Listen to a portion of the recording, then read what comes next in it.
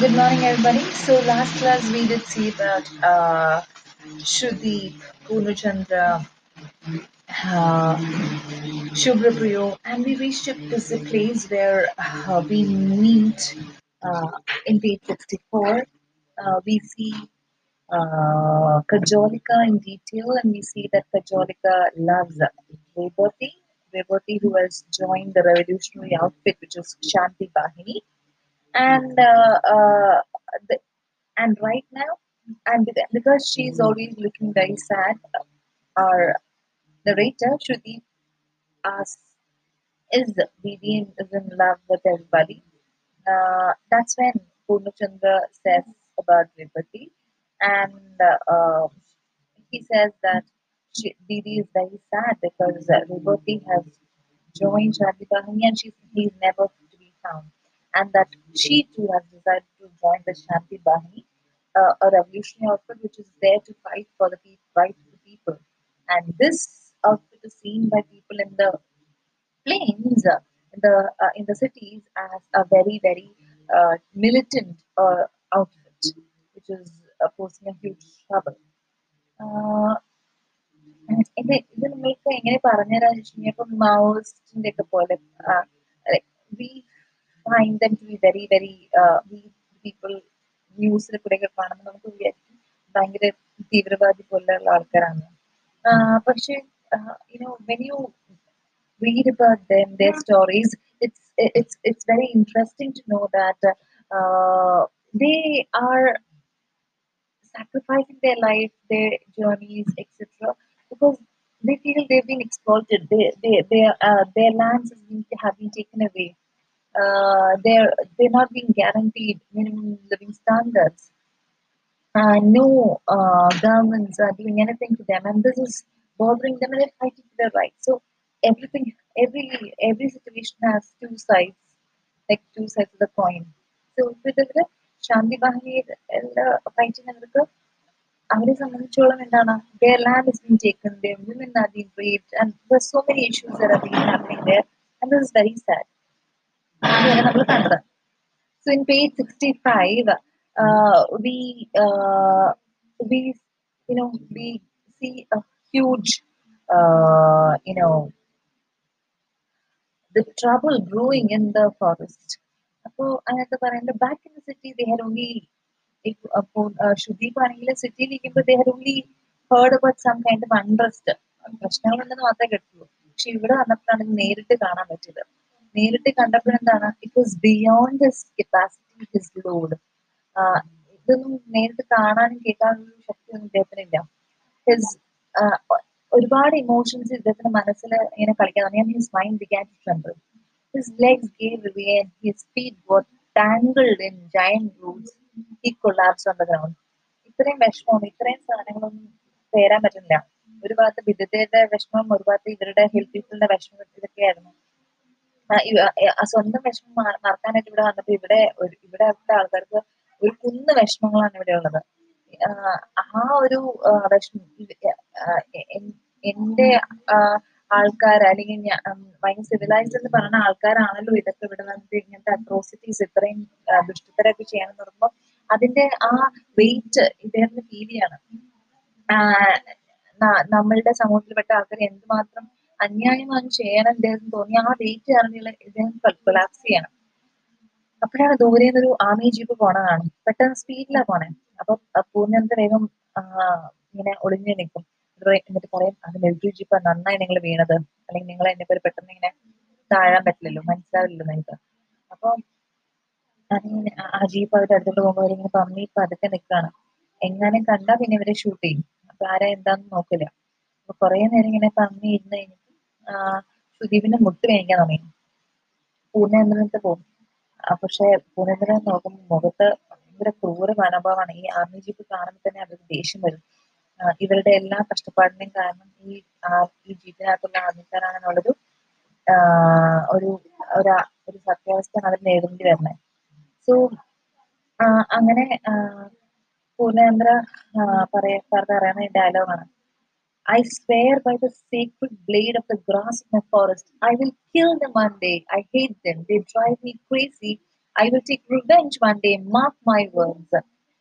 എനിക്ക് ദിവസം വരും അന്ന് ഞാൻ ഇവരെ എല്ലാവരെയും കൊല്ലും എന്നുള്ളത് ഭയങ്കര വളരെ വാശിയേറിയ സ്വരത്തോടെ പറയാണ്.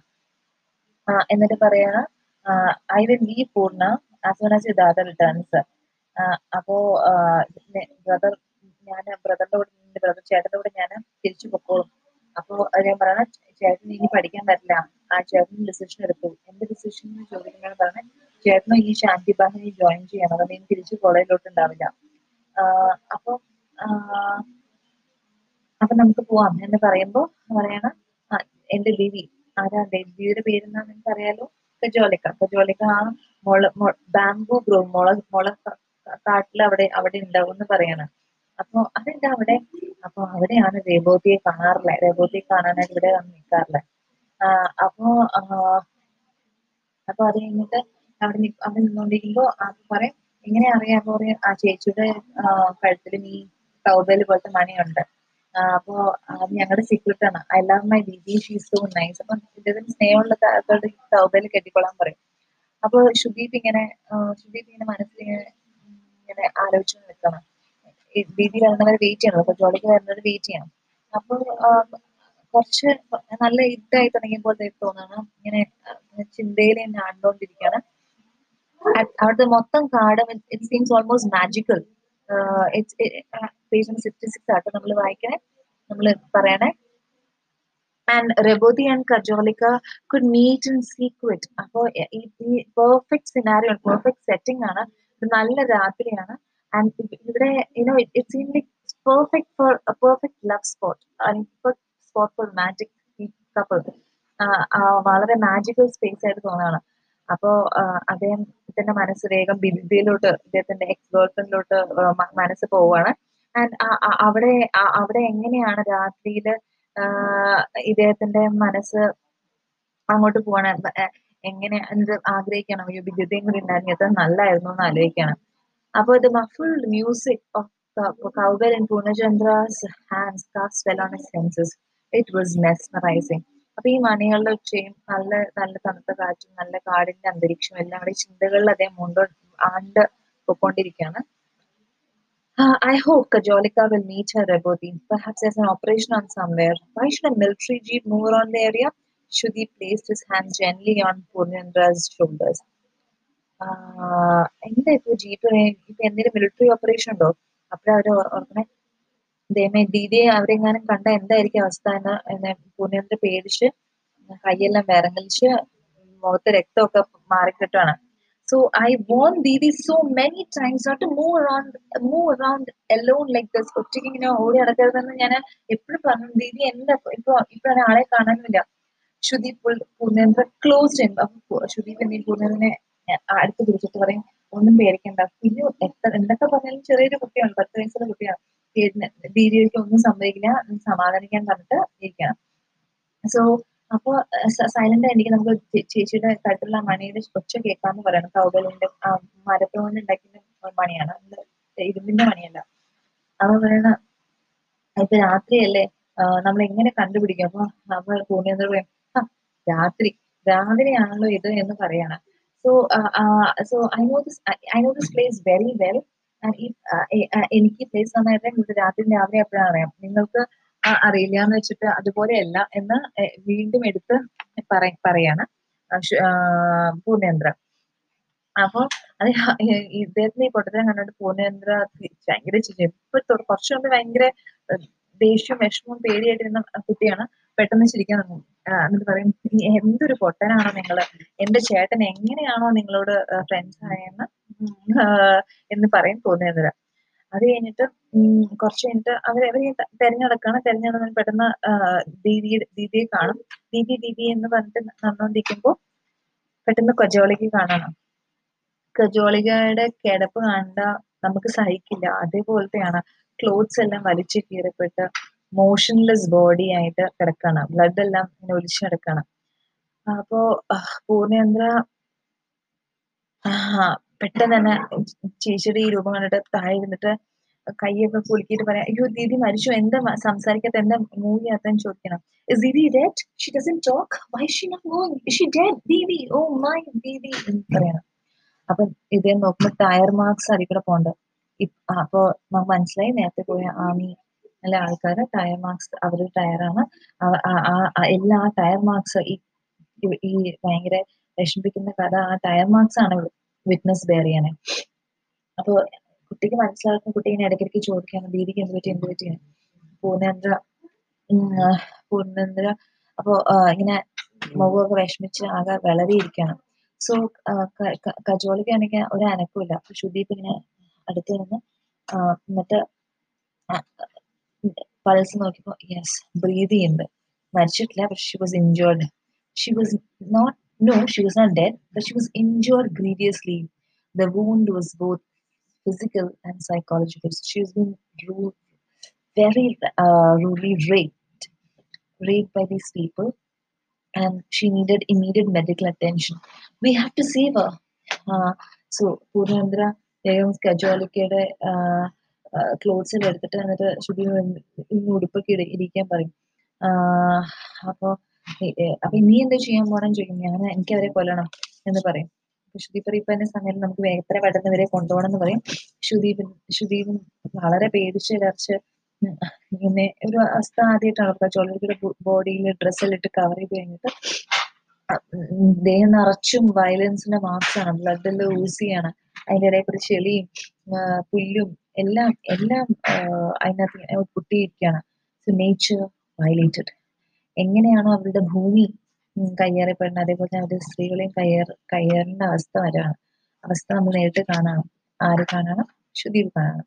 So he lifted Kajolika on his shoulders, called Purnendra, and it was a burden. അപ്പൊ പെട്ടെന്ന് ആലോചിക്കണ ഈ എന്റെ ആൾക്കാര്, ഈ പ്ലെയിൻസിലുള്ള ആൾക്കാര് എന്തൊക്കെയാ ചെയ്തു കൂട്ടണേ.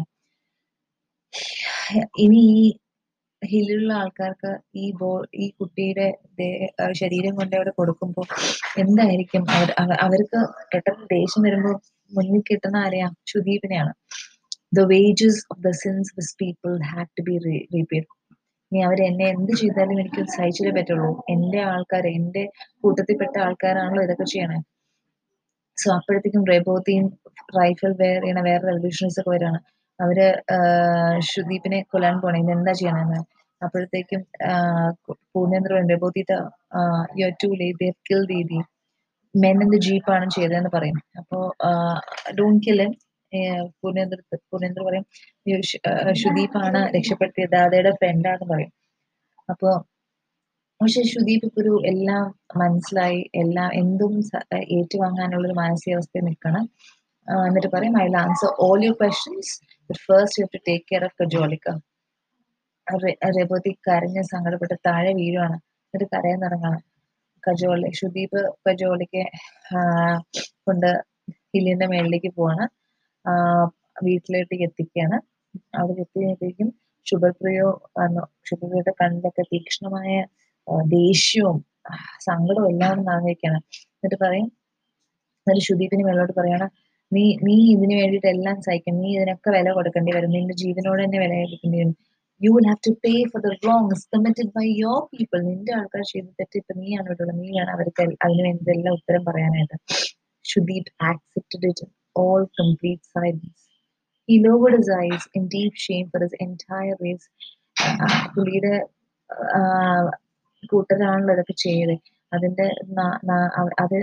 അതിന് നാണക്കേടുകൊണ്ട് കണ്ണിനോട് താത്തി പിടിച്ചിരിക്കുകയാണ്. He continued to remain silent. അവര് വന്നു, മരത്തിൽ കെട്ടിയിട്ടു. He understood their anger. They were doing what they had to. അവർ ചെയ്യേണ്ടത് അവർ ചെയ്തുകൊണ്ടിരിക്കണേ. Shubhrapriya was merciless. It was not enough to forget your own pain. No one experience real pain. Learn from us. ഞങ്ങളുടെ നിന്ന് പഠിക്കുക, എന്താ വേദനാണ്. നിന്റെ വേദന മറക്കുകയല്ല വേണ്ട, ഞങ്ങളുടെ വേദന മനസ്സിലാക്കൂ. Shudip silent and known. He accepted and understood. Slowly the white night gave way to grimmer darkness. പതുക്കെ പുള്ളി ആ ശിക്ഷ ഏറ്റുവാങ്ങിക്കൊണ്ട് മരിച്ചു എന്ന് വേണം നമ്മൾ കരുതാനായിട്ട്. Translated by Shahrukh Rahman. So ഈ സ്റ്റോറി ബ്യൂട്ടിഫുൾ സ്റ്റോറിയാണ്. റെവല്യൂഷണറീസിന്റെ നമ്മൾ റെവല്യൂഷണറീസ് കൊണ്ടും അവർ ചെയ്യുന്ന കാര്യങ്ങളൊക്കെ വായിക്കുമ്പോൾ ഈ സ്റ്റോറി ഐ ഓപ്പണറാണ്. എങ്ങനെ മറുഭാഗത്ത് നിന്ന് നമുക്ക് കാണാൻ പറ്റും ഇവരുടെ വിഷമം, ഇവരുടെ കഷ്ടപ്പാടൊക്കെ. ഫ്യൂജിറ്റീവ് കളേഴ്സ് നമുക്ക് മനസ്സിലായി കാണും. ബെസ്റ്റ് ഫ്രണ്ടായ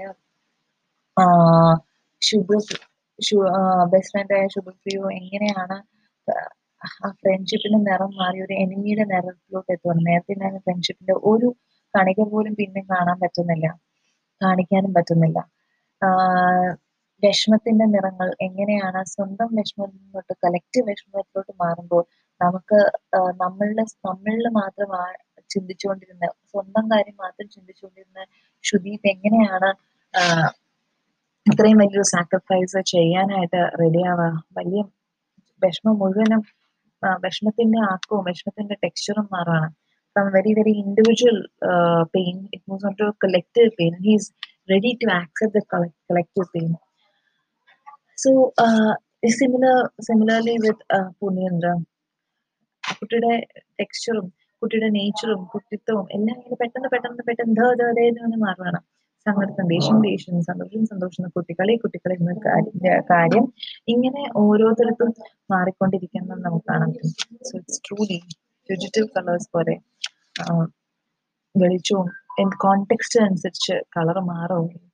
അത് ചിലപ്പോൾ പിന്നെ ആയി വരുന്ന കളറ് മുമ്പേ ഇല്ലാത്ത ഒരു ഭാവങ്ങളും ഇല്ലാത്തതായിരിക്കും കാണുന്നത്. ഫോറസ്റ്റും അങ്ങനെയല്ലേ, ഇപ്പൊ കാണുന്ന ഒരു കാടല്ല പിന്നെ കാണുന്നത്. കാടിന്റെ മനോഹാരിതയും വശ്യതയും ഒക്കെ എന്താണ്, അത് പ്രഡിക്റ്റബിൾ അല്ല. പ്രഡിക്റ്റബിൾ അല്ലായ്മയാണ്, പ്രഡിക്റ്റ് ചെയ്യാൻ പറ്റാത്തതാണ് പക്ഷെ അതിന്റെ സൗന്ദര്യം. അപ്പൊ നിങ്ങൾക്ക് ഒരുവിധം കഥ മനസ്സിലായി എന്ന് വിചാരിക്കുന്നു. So this is all about fugitive colours. So ഇന്നത്തെ മിലിറ്ററിയുടെ ഫേസ്ലെസ് ഹൊറേഴ്സ് എങ്ങനെയാണ് ആൾക്കാർക്ക് സംരക്ഷണത്തിന് വേണ്ടി ഏൽപ്പിച്ച ആൾക്കാരെ എങ്ങനെയാണ് അവരെ എക്സ്പ്ലോയിറ്റ് ചെയ്യണേ, എങ്ങനെ അവരെ ക്രൂവൽറ്റി മീറ്റ് ഔട്ട് ചെയ്യണേ ഒക്കെ നമുക്ക് ഇത് വളരെ വ്യക്തമായിട്ട് കാണാൻ പറ്റും. സ്റ്റേറ്റിന്റെ റോ പവർ, അത് ആ പവർ അനുഭവിക്കേണ്ടി വരുന്ന ഒരു പറ്റം കൂട്ടർ, അവരുടെ വ്യഥയും നമുക്ക് ഇവിടെ കാണാൻ പറ്റും. സോ ഇറ്റ്സ് ലൈക്ക് വെരി എന്താ പറയാ, in interesting and very very subtle manner ആണ് ഈ വിഷമം മുഴുവനും ഇങ്ങോട്ട് നമ്മളുടെ വായനക്കാരുടെ മനസ്സിലോട്ട് എത്തിക്കുന്നത്. ഓക്കെ, മനസ്സിലായി എന്ന് വിചാരിച്ചുകൊണ്ട് നമുക്ക് ബാക്കി കാണാം. സോ എൻഡ് നിങ്ങൾ കണ്ടല്ലോ, ആ ക്ലൈമാറ്റിക് എൻഡ് എങ്ങനെയാണ്, വളരെ അൺഎക്സ്പെക്റ്റഡ് ആണ്. അപ്പോൾ ഇദ്ദേഹത്തിനെ കുരുതി കൊടുക്കാനായിട്ട് തീരുമാനിക്കുകയും അതൊരു സിംബോളിക് ആണ്.